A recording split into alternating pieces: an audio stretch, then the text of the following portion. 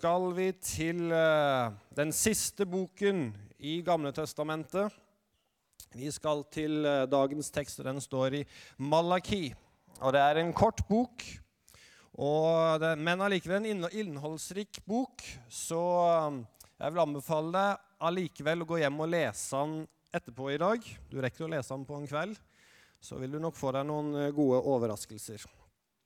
Jeg tror du vil finne det interessant på flere måter. Vi kommer inn i tidslinja sånn 500 til 450 år før Kristus. Og jødene de har akkurat returnert tilbake til det lovende land etter å ha vært i eksil i Babylon. Jødene, eller Israelsfolket, de hadde tilbedt fremmede guder, andre guder. Og derfor så hadde Gud straffet de og sendt i eksil i Babylon, der de hadde vært i cirka nesten 50 år. Og nå har de akkurat kommet tilbake, og det nærmer seg jo at Messias skal komme. Det nærmer seg jo. Og Israels folk er nå tilbake i det lovende landet, og det skal bli en ny start for dem. De er klare for at Gud skal velsigne dem på nytt. De har tatt et oppgjør med avgudene. Tempelet er bygd opp igjen, muren er bygd opp igjen. Og nå bare venter de på at Gud skal velsigne dem. De bare venter på at det skal smelle til. Og de ventet, men ingenting skjedde, mente de. De ventet i 100 år, står det.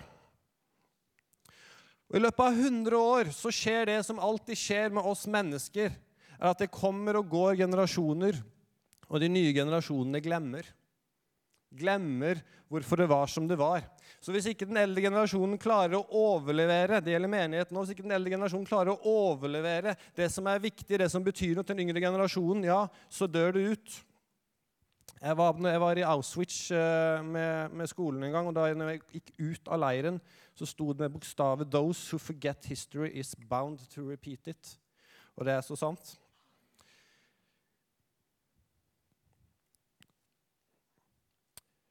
Men Israelsfolket, de sa det at «Gud, har du glemt oss?» Livet det begynte å bli hardt.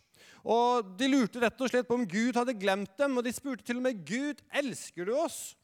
Og så skjedde det at folket etter hvert begynte å bli lunkne i tilbedelsen, for de trodde at Gud ikke brydde seg. De begynte å tro at Gud var fjern, og de begynte å bli halvhjertet i tilbedelsen, og de begynte å bli kalde i tilbedelsen sin. Og ikke bare at folket ble det, men prestene ble det også. Og Gud ser seg da nødt til å sende en profet, og det skal være den siste profeten, altså den siste profeten før døperen Johannes står fram i ørkenen. Og den siste profeten i Gamle Testamentet, det er Malaki.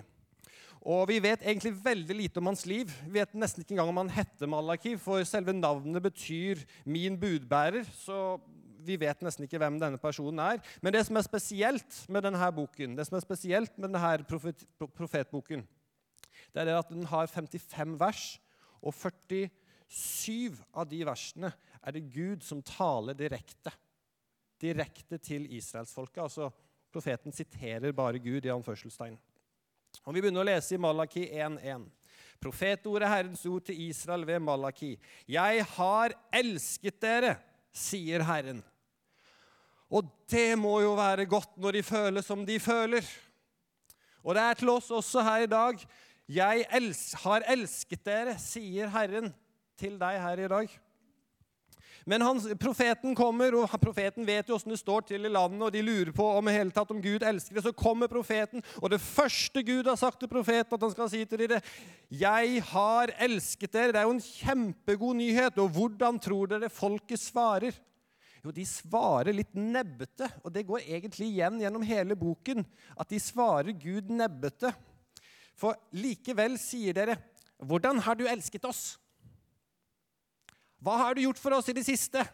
Ser du ikke at livet er hardt? Ser du ikke alle problemene våre? Ser du ikke alt som skjer? Det var kanskje ikke helt sånn Gud hadde sett for seg at denne samtalen skulle gå. Men Gud svarer på det. Og nå blir det kanskje litt sånn nerdete her, men bare heng med. Jeg synes det er veldig interessant, og sikkert mange av dere også synes det. Er ikke Esau Jakobs bror, sier Herren, likevel elsket jeg Jakob. Men Esau hatet jeg, og jeg la hans fjell øde, og hans arveland overlot jeg til sjakalene i ødemarken. Du vet, vi hører ofte at om Abraham, Isaks og Jakobs Gud, men det var ikke en selvfølge at det skulle være Abraham, Isak og Jakobs Gud. Nei, det skulle vel egentlig kanskje være Abraham, Isak og Esaus Gud. For sønnene til Isak, de var tvillinger, Jakob og Esau. Og Esau kom faktisk ut først. Han var den førstefødte. Men mens Rebekka gikk gravid, altså kona til Isak gikk gravid, så står det i Bibelen at tvillingene de slåss inni morslivet hennes. Og hun ble litt sånn forundret og fortvilet, så hun rådspurte Gud, og Gud svarte henne faktisk. Hør hva Gud sa før de var født. 2 folkeslag er i ditt morsliv. 2 folk skal skilles før de ble født. Den ene blir sterkere enn det andre. Den eldste skal tjene den yngste. Så kommer Esau først ut.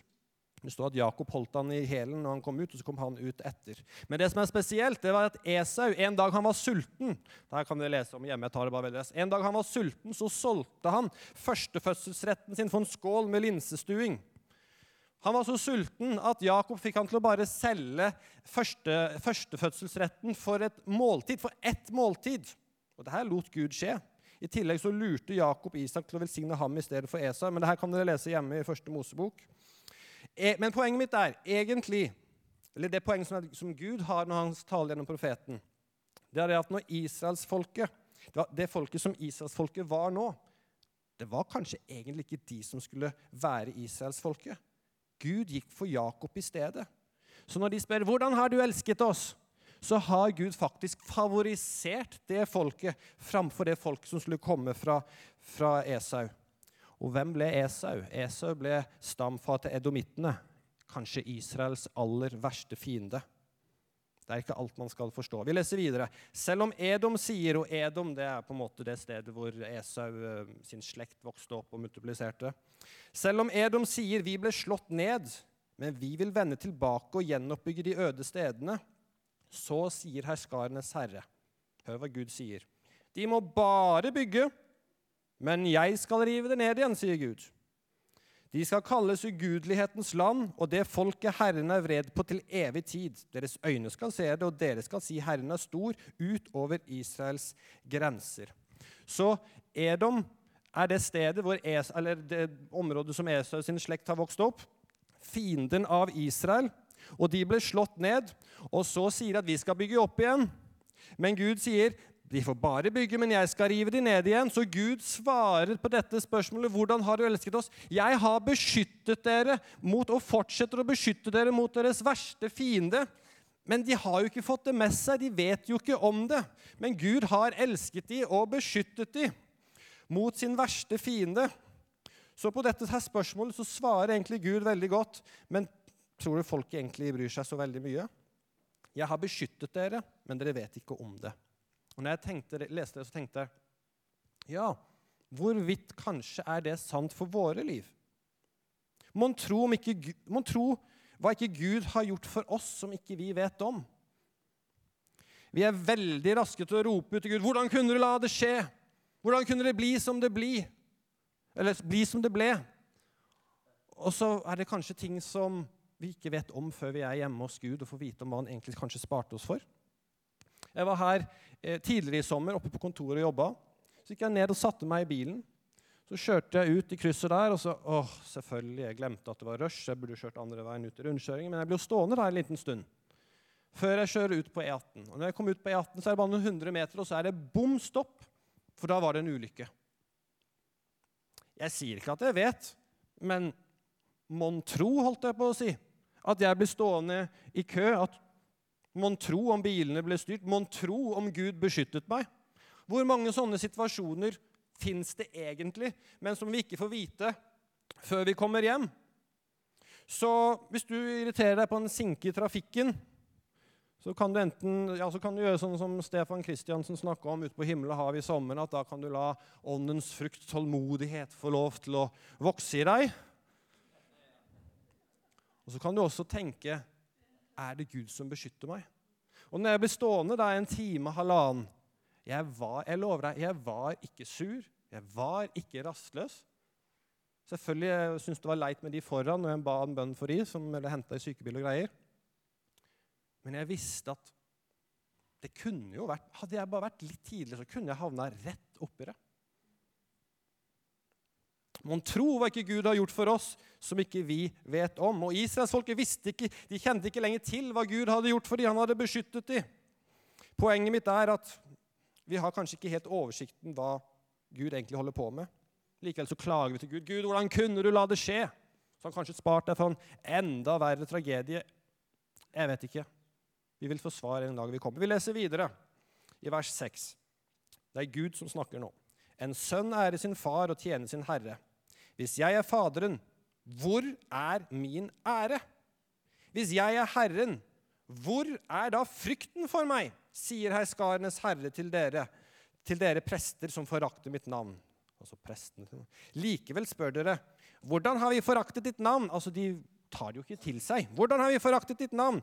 Dere kommer fram med uren mat på mitt alter og spør, hvordan har vi gjort deg uren? Ved å si, Herrens spor er bare å forakte. Og her må vi jo forklare den samtiden som vi er i, for vi lever jo i nytestamentlig tid. Vi tror jo at Jesus Kristus døde på korset til soning for våre synder, og at vi er rettferdige gjennom med tro, og at vi står rene og feilfrie framfor Gud, og skal arve evigheten den dagen vi skal krysse over. Men dette her det ble skrevet til Israelsfolket i gammeltestamentlig tid. Og da hadde ikke Jesus kommet ennå, det var fortsatt 400 år igjen. Og da var det sånn at et uskyldig dyr måtte offres på vegne av deg og din familie. Et uskyldig dyr, og det var et midlertidig offer, en midlertidig løsning. Og det var minst ett dyr for en familie på kanskje 10 stykk, og dette måtte skje gang på gang, og det pekte fram mot det endelige offeret som skulle være på korset. Så for at menneskene skulle gå fri fra syndene sine, for soning for syndene, så måtte de slakte dyr, de måtte offre dyr. Og det kan vi lese om i 5. Mosebok 15:19 veldig raskt. Alt førstefødt av hannkjønn som blir født av storfe og småfører, skal du hellige for Herren din Gud. Og så leser vi vers 21 i 5. Mosebok også der. Men hvis det er noen feil på det, her er det et stort men. Her er det noe man ikke kan offre. Men hvis det er noe feil på det, hvis det er halt eller blindt, eller har noen annen alvorlig feil, da skal du ikke offre det til Herren din Gud. Det var forholdsvis greie og enkle kjøreregler. Det er jo nesten like lett som å ikke kjøre på rødt lys. Det må jo være den enkleste trafikkregelen i hele verden. Det er jo så forholdsvis greit. Dere tror vel ikke at Israelsfolket kom til å... Nei, det er jo ikke mulig at de kom til å... Vi tror da vel ikke at de... Vi leser i vers 8 i Malaki. Når dere kommer fram med et blindt dyr som offer, å nei! Det var nettopp det de ikke skulle. Er ikke det ondt, sier Gud.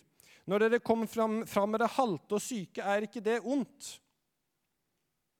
De gjorde ikke det. Jo, de gjorde det. De hadde akkurat 100 år, kommet fra eksil i Babylon. De hadde fått friheten sin. De hadde bygd opp tempelet, de hadde bygd opp muren. Alt ligger til rette. Men når de skal gi Gud det som Gud skal ha, så tror de at de kan lure seg unna med et halvhjertet offer.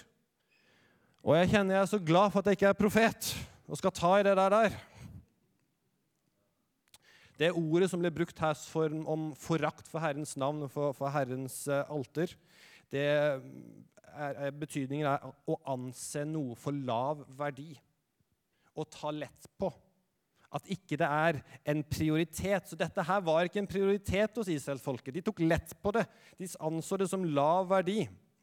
Så leser vi videre. Kom fram med slike skaver til deres stattholder. Vil han da ha behag i deg? Vil han da ta imot deg med velvilje, sier herskarenes herre. Stattholder, ja. Altså, I 2023 så hadde kanskje det vært ordføreren vår da. Så hvis du ville gi en gave til ordføreren hvis du gir blomster, hvis du hadde gitt visne blomster til ordføreren din, tror du han ville hatt behag i det? Tror du ordføreren din ville tatt deg imot med velvillig hvis du kom med visne blomster? Eller hvis du skulle gi han konfekt, og du har åpnet konfekten og spist halve konfekten før du gir den til ordføreren din? Det blir litt det samme i vår tid. Og når det kom til disse offringene, så ga de ikke Gud det som var best, men de ga det som var rest. Det rimte. Altså restene. De ga Gud restene. Hva gjør man med restene? Hva gjør man med middagsrestene? Ja, man Man legger det egentlig på en skål og ned på gulvet og gir til hundene. Eller vi som bor i Norge, med restene, vi hiver de kanskje bare rett i søpla. Israelsfolket, de ga restene, de hadde fått streng beskjed om hva de skulle offre, men allikevel så valgte de restene, det som var blindt, det som var halt, det som var sykt, og så videre. Og nå sitter du der trygt og godt i stolen din, og så tenker du at herligheten, det der hadde jeg aldri gjort. Og tenker du, hadde jeg levd på den tiden, så skulle jeg gitt Gud det aller, aller, aller beste. Men er vi så annerledes? Klarer vi i dag å gi Gud det aller, aller, aller, aller beste? Vi kan jo sammenligne skjermtiden vår med hvor mye tid vi bruker på å søke Gud. Nesa ned i mobilen hele dagen, scroller bort livet vårt. Og så kommer vi til slutten av dagen, så scroller vi litt til, og så får Gud 2 minutter, og 2 minutter for Gud. En liten aftenbønn. Vi rekker ikke si amen før vi har sovnet. Ouch. Her kommer Espens frie og moderne oversettelse. Hva hvis du, hør på det her, hva hvis du hadde behandlet sjefen din på samme måte som du behandler Gud? Tenk litt på den. Jeg utfordrer deg. Hva hvis du hadde behandlet sjefen din på samme måte som du behandler Gud? Og se hva som skjer. Jeg utfordrer deg. Møter ikke opp. Dropper bare innom når du føler for det. Ingen dedikasjon. Spiller og scroller på telefonen i arbeidstiden. Du har fått sparket bare i løpet av noen dager, jeg lover deg. Eller prøv å behandle familien din på samme måte som du behandler Gud. Og se hvordan det går. Eller prøv å behandle bilen, båten eller huset ditt på den samme måte som du behandler Gud. Det vil jo forfalle. Det er ikke mye som kommer til å bli gjort hjemme da. Samtidig så sier universets Gud i Matteus 6,33, og vi vet det så godt. Vi vet det lidderlig godt. Søk først Guds rike og hans rettferdighet, så skal alt dette bli gitt dere i tillegg. Likevel så søker vi ikke Gud først. Og jeg snakker like mye for meg selv i dag. Vi søker han kanskje på 30. eller 4. plass, eller kanskje siste plass. Og så klandrer vi Gud når ikke vi får det til i egen kraft, og roper, hvorfor Gud? Og når vi faller, eller når vi mister ilden, eller når tungene stilner, eller livet bare er et rop, så roper vi til Gud, Gud, hvor var du? Og så svarer Gud, jeg skulle til å spørre deg akkurat det samme. Profeten han taler til Israelsfolket, men det gjelder oss også. Å søke Gud, det skal være en prioritet hvis vi tilhører han. Gud vil ikke dele oss. Han vil ha oss på første plass. Likevel så blir det sånn som det i oversettelsen, vi forakter han. Vi anser å bruke tid med han som lav verdi. Hvordan kan du si det? Jo, bare sammenlignet med skjermtiden. Vi har tatt lett på det å være sammen med Gud. Det har ikke vært noen prioritet i livet vårt. Vi har behandlet Gud helt tilfeldig om vi kommer innom eller ikke. Vi er blitt likegyldige noen ganger. Noen her inne har kanskje bare blåst en lang marsj i Gud. I vers 11 i Malaki så leser vi videre. For fra solens oppgang og til dens nedgang skal mitt navn være stort blant folkeslagene. På hvert sted skal det offres røkelse for mitt navn, en ren offergave. Og nå er vi jo i gammeltestamentlig tid, så det er jo ikke alt det som er bokstavelig.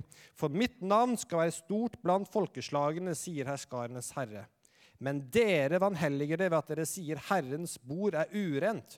Frukten på det og maten på det er bare å forakte. Du vet, Gud, han leker ikke Gud. Gud er Gud. Universets og himmelens og jordens skaper. Gud er Gud om alle mann var døde. Han er ikke noen sånn der IKEA-Gud som du kan designe akkurat sånn som du vil. Komme på noen data og designe at du vil at Gud skal være sånn og sånn. Det er noen som tror det i 2023.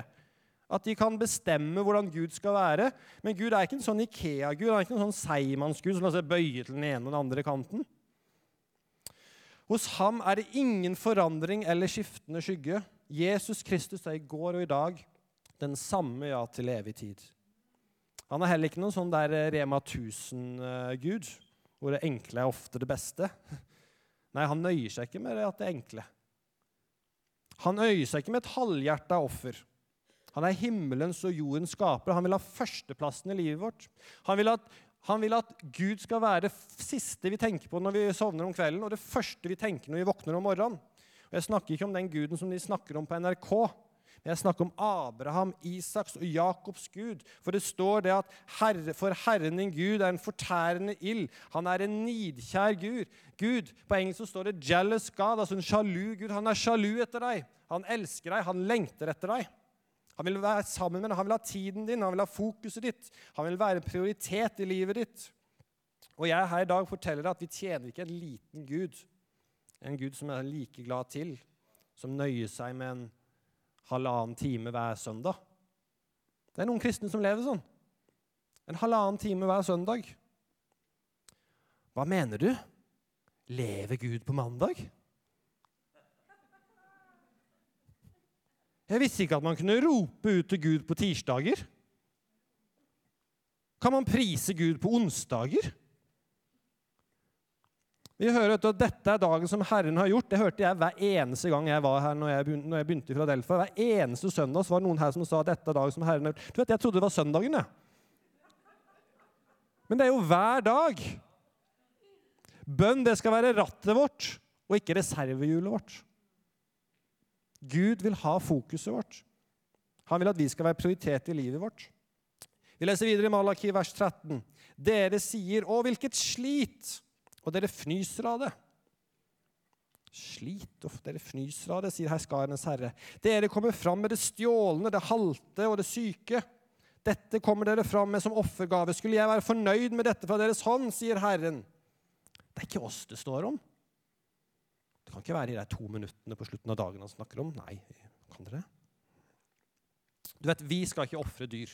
Det var i den gamle pakt. Heldigvis så det gammel historie. Men Paulus, han snakker om et offer som vi skal gjøre. Paulus snakker om et offer, og det skal vi lese om nå. Vi går til Romerne 12:1.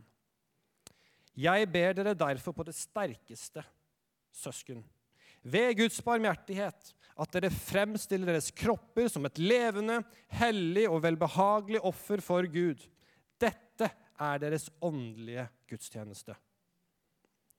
Det høres litt rart ut, og ordbruken min kommer nå sikkert til å høres litt rar ut, men det det står.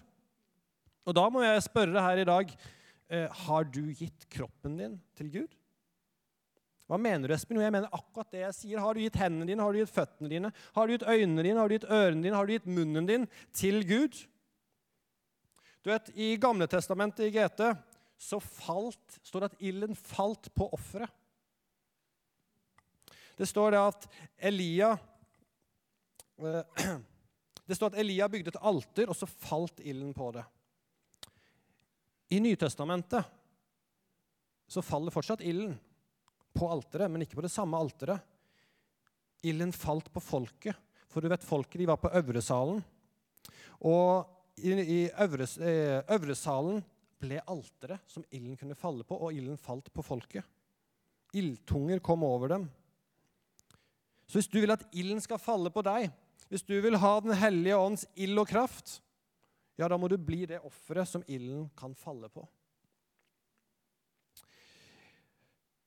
Hvis du har gitt kroppen din til Gud, så kan du ikke gå hvor som helst. Du kan heller ikke se på hva som helst. Du kan heller ikke høre på hva som helst. Du kan ikke si hva som helst. Du kan ikke gjøre hva som helst. Hvorfor? For kroppen tilhører ikke lenger oss selv, står det. Kroppen vår tilhører ikke lenger oss selv.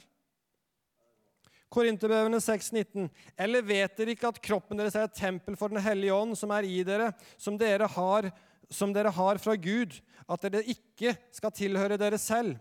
Dere ble kjøpt med en høy pris, gi derfor Gud ære med deres kropp og i deres ånd, for begge hører Gud til. Du vet, du kjøpt og betalt på korset. Du kjøpt og betalt, og du tilhører ikke lenger deg selv. Kristus lever i oss. Den hellige ånd bor i deg. Så når du går og gjør ting du ikke skal gjøre, eller ser på ting du ikke skal se på, eller sier ting du ikke burde si, eller hører på ting du ikke burde høre på, så blir det jo som å ta med Jesus på det, da, for den hellige ånd bor i deg. Så blir det den hellige ånd som sitter og ser på, så blir det den hellige ånd som sitter og hører på, så blir det den hellige ånd som går og gjør. Du har kjøpt og betalt med en høy pris. Så i stedet så må vi få øynene ut av fjesboka og inn i hans bok. Tok du den? Ut av fjesboka og inn i hans bok. Hendene. Det står at vi skal legge hendene på de syke, og de skal bli friske. Det er hva det står om hendene våre. Munnen. Vi skal vitne om hva Gud har gjort. Og munnen, som vi passer på, Lars Petter sa det på sånn tekniker- og lovsangsamling her på torsdag, at i Philadelphia så snakker vi med folk, og ikke om folk. Det går rett inn i det her, det. Munnen vår tilhører ikke oss selv lenger. Føttene. Ja, hvis Gud kaller deg, så gå da. Jeg var på bibelgruppe på onsdag, og da leste vi de 2 første kapitlene i Filippebrevet, og det er Paulus som sitter i fengsel. Det er jo ikke noe særlig å sitte i fengsel, og det er ikke noe særlig å sitte i fengsel i Norge, og det er i hvert fall ikke noe særlig å sitte i fengsel i Romerriket, men han har i hvert fall lov til å ha besøk, ser det ut som, så han hadde besøk av Timoteus, og de skriver et brev sammen. Sannsynligvis så er det Paulus som dikterer, og også Timoteus som skriver, antar vi. Og vi må huske på omstendighetene som han befinner. Han befinner seg i fengsel. Det er ikke noe særlig. Han hører sikkert bølgeskulpen på utsida på stranda og så videre. Men nå skal vi lese en tekst, kan vi lese om hvilket perspektiv Paulus faktisk har på kroppen sin. For han mente det han skrev når han skrev det han skrev i stad. Vi leser i Filippebrevet 1. Slik er også min inderlige forventning og mitt håp at jeg ikke skal bli til skamme i noe, men i all frimodighet som alltid skal Kristus også nå bli opphøyet ved min kropp. Der kommer det igjen.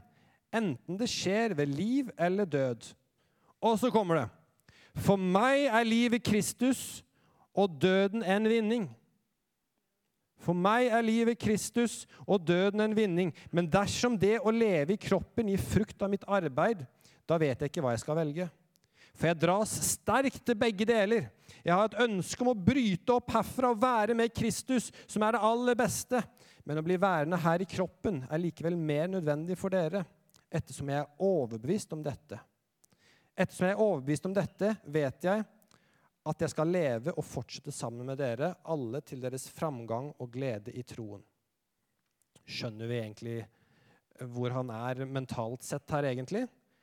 Altså nummer 1, han sier at for meg er livet Kristus. Altså Jesus er alt. Paulus har gitt alt. Jeg tror han er totalt overgitt. Det spiller ingen rolle lenger om han lever eller dør. Han har gitt alt til Jesus. Men så sitter han her i fengsel da, og leker egentlig med tanken, for det er sikkert tungt å sitte i fengsel, så leker han med tanken, skal leve eller dø, hva er best? Kanskje litt sånne mørke tanker som kommer snikende inn. Så tror han egentlig kanskje at han har mest lyst til å dø. Han anser døden som en vinning og får lov til å komme hjem og være sammen med Kristus i himmelen. Tenker, det må være det aller beste å sitte der på fengselscella og lengter. Å, Gud, ta meg hjem! Men så ser han det som mer nødvendig å bli værende i kroppen. For Gud, kroppen vår tilhører ikke oss selv. Den tilhører Gud, og Gud skulle fortsatt bruke han.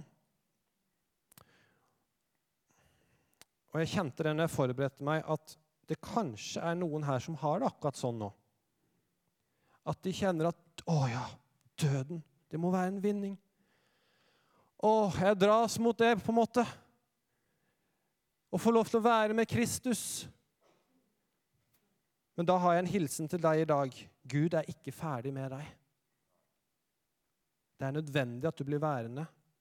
Og det at jeg sa det nå, det var tegnet ditt. Da kan lovsangerne komme opp. Men det var Paulus. Det er et forbilde som er ganske langt å strekke seg etter. Jeg vet ikke hvor du er i din overgivelse, men jeg kjenner at jeg i hvert fall har noe å strekke meg etter. Vi hopper til Malaki 3, det 4 kapitler i den boken. Malaki 3, vers 16. De som frykter Herren talte da med hverandre, og Herren lyttet og hørte på. Oi! Visste du det at Gud lytter til samtalene våre? Når vi har samtaler, når vi snakker med hverandre, så lytter han. Når vi har møte her bak om å få planlegge høsten på Philadelphia, han lytter han. Når vi ber til han, snakker til han, så lytter han. Og jeg leste fra Salme 40 for ungdommene her på fredag. Han bøyde seg til meg og hørte mitt rop. Det er ikke bare at han lytter, men han bøyer seg ned og lytter til oss. Og det forteller oss at Gud, han er interessert i oss som individer. Han ser den enkelte, han ser deg. Og når du snakker til ham, så bøyer han seg ned, og han lytter. Men han lytter også når vi snakker bak lukkede dører og sier ting vi ikke burde si.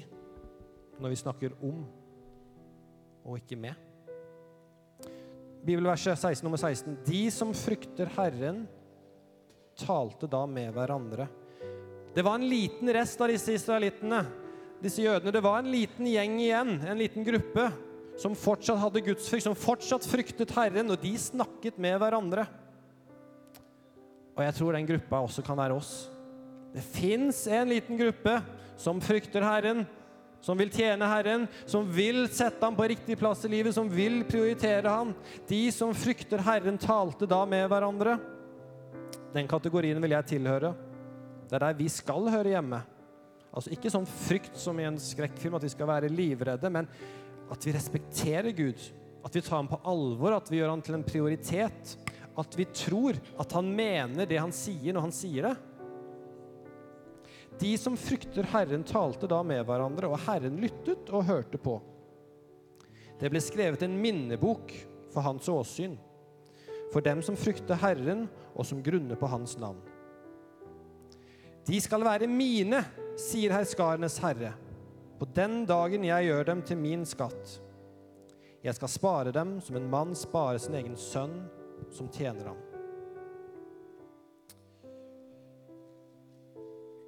Ja, da er vi her i formiddag i Philadelphia, på begynnelsen av en høst. Vi hørte nå egentlig profetordet fra Malaki, og vi trenger kanskje ikke å lage noen minnebok sånn som noen av de israelittene gjorde. Men vi kan ransake oss selv. Vi kan gå i oss selv og se, hvor står jeg i forhold til Gud? Vil jeg ta ordet på alvor? Eller er jeg likegyldig til ordet? Anser jeg det som lite verdi, som er den grunnoversettelsen? Og Gud er nådig. Og det første Gud sa gjennom profeten var, han elsker oss. Han elsker deg. Så uansett hvilken prioritet Gud har havnet på, så kan han komme på rett prioritet i livet ditt. Og Gud, han står bare og venter. Og når du snakker, så bøyer han seg og lytter. Og da står det at vi skal være hans skatt. Så hopper vi til kapittel 4, helt på slutten der. For se, dagen kommer, brennende som en ovn. Aldri overmodige, ja, hver den som lever i ugudelighet skal bli som halm. Dagen som kommer skal sette dem i brann, sier herskarenes Herre, så det hverken blir rot eller gren igjen. Du vet, det finnes mange ugudelige som har stor suksess i verden her. Det finnes ordførere og skuespillere og presidenter. Men hvis ikke de frykter Herren, så står det at de blir som halm.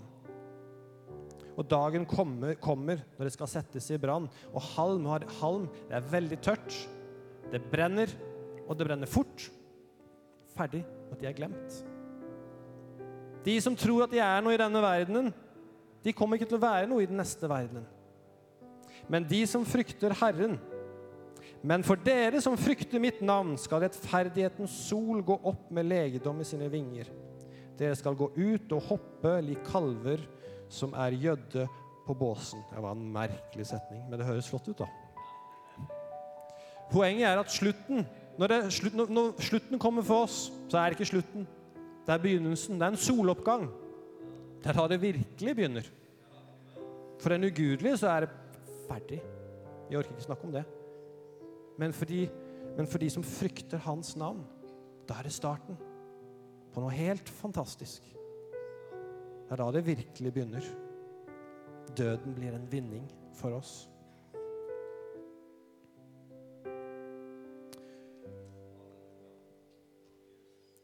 Vi kan reise oss, og så skal vi synge en sang her, og så jeg har bare lyst til å gi en mulighet til de som kjenner på det, og jeg tror det en del som kjenner på det. Jeg skal gi noen punkter her, og mens vi nå synger etterpå, så kan du snakke med Gud der hvor du står. Og vit det at når du snakker med Gud der hvor du står, eller sitter, du kan få lov å sitte, altså, det ikke galt. Men vit det at når du snakker der du står eller sitter, så lytter Gud. Og nummer 1, det hvis det noen her som ikke har tatt imot Jesus, og som nå skjønner at de trenger soning for syndene sine, som skjønner at de har syndet mot den levende Gud. Hvis det deg som her, så finnes det tilgivelse. Det finnes frelse. Gud, Jesus døde for deg til soning for dine synder, men du trenger å respondere til ham og si, Jesus, frels meg, tilgi meg, bekjenn dine synder og vend om. Så kan det hende noen her som trenger å justere prioriteringene sine. De innser at Gud har ikke vært en prioritet i livet, eller det har ikke vært den prioriteten det burde være. Guds liv har vært sånn tilfeldig, du har tatt lett på bønnen og bibellesingen. Du har vært likegyldig. Kanskje du en av de som jeg sa i sted, som bare har blåst en lang marsj i Gud. Under den neste sangen, så snakk med Gud. Når du snakker, så lytter han. Kan du få lov til å komme i rett stand i forhold til Gud. Så kan det hende noen som kjenner at jeg trenger å fremstille kroppen min som et levende, hellig og velbehagelig offer for Gud. At du vil gi kroppen din, at du vil gi hendene dine, at du vil gi øynene. At du vil ta et valg om at ikke du kan se eller høre på hva som helst. At hvis Herren kaller, så skal du gå på føttene dine, da skal du gjøre det. Så kan du legge kroppen din fram som et offer for Herren og si at Gud, jeg tilgjengelig. Bruk meg. Så det kanskje noen som kjenner seg avslørt da du fikk vite at Gud lytter til det du sier. Du har ikke talt til oppbyggelse. Du har talt om og ikke med. Og der jeg skyldig. Men da går det an å komme til Gud og omvende seg. Når du snakker til ham, så lytter han. Helt til slutt Galaterne 2,19. Jeg blitt korsfestet med Kristus. Det ikke lenger jeg som lever, men Kristus lever i meg. Det livet jeg nå lever i kroppen, lever jeg i tro på Guds sønn, han som elsket meg og ga seg selv for meg. Takk Gud for at du her nå, Gud. Du ser de som trenger å ta deg imot. Takk for at du døde på kors for våre synder. Takk for at vi kan få lov til å stå feilfri og syndfri innenfor deg, for at du har tatt straffen, Jesus. Jeg ber om at vi skal få lov til å få åpenbaring og forstå hva du har gjort, og ta imot din frelse. Så ber vi Gud om at vi må få prioriteringene våre rett. Gud, vi ønsker å prioritere deg. Vi ønsker ikke at det skal være tilfeldig om vi leser i Bibelen, eller om vi husker å be til deg. Vi ønsker ikke bare at det skal være 2 minutter på slutten av dagen etter å ha scrollet en hel dag på telefonen. Nei, Gud, vi ønsker å være intentional, som det på engelsk. Altså, vi ønsker å få prioritere deg, Gud. Vi ønsker ikke å blåse en lang marsj i deg, Gud. Vi ønsker å komme til deg og snakke med deg, Gud. Og Gud, vi ønsker å gi kroppen vår som et levende, hellig og velbehagelig offer for deg. Vi vil gi hendene våre, øynene, ørene, føttene våre. Vi vil gå dit du kaller. Og Gud, tilgi oss når vi ikke har talt til oppbyggelse. Tilgi oss når vi har snakket om og ikke med, Gud. Tilgi oss, Gud. Takk for at du hører oss når vi ber. Takk for at du bøyer deg ned, Gud. Takk for at vi får lov til å tilhøre deg, Gud. Takk for at du sier at vi skal være dine. Takk for at vi din skatt. Og takk for at rettferdighetens sol skal gå opp med legedom i sine vinger den dagen når vi krysser over og inn i evigheten til deg, Gud. Vi synger den sangen som vi sang i stad, for den passer så fint.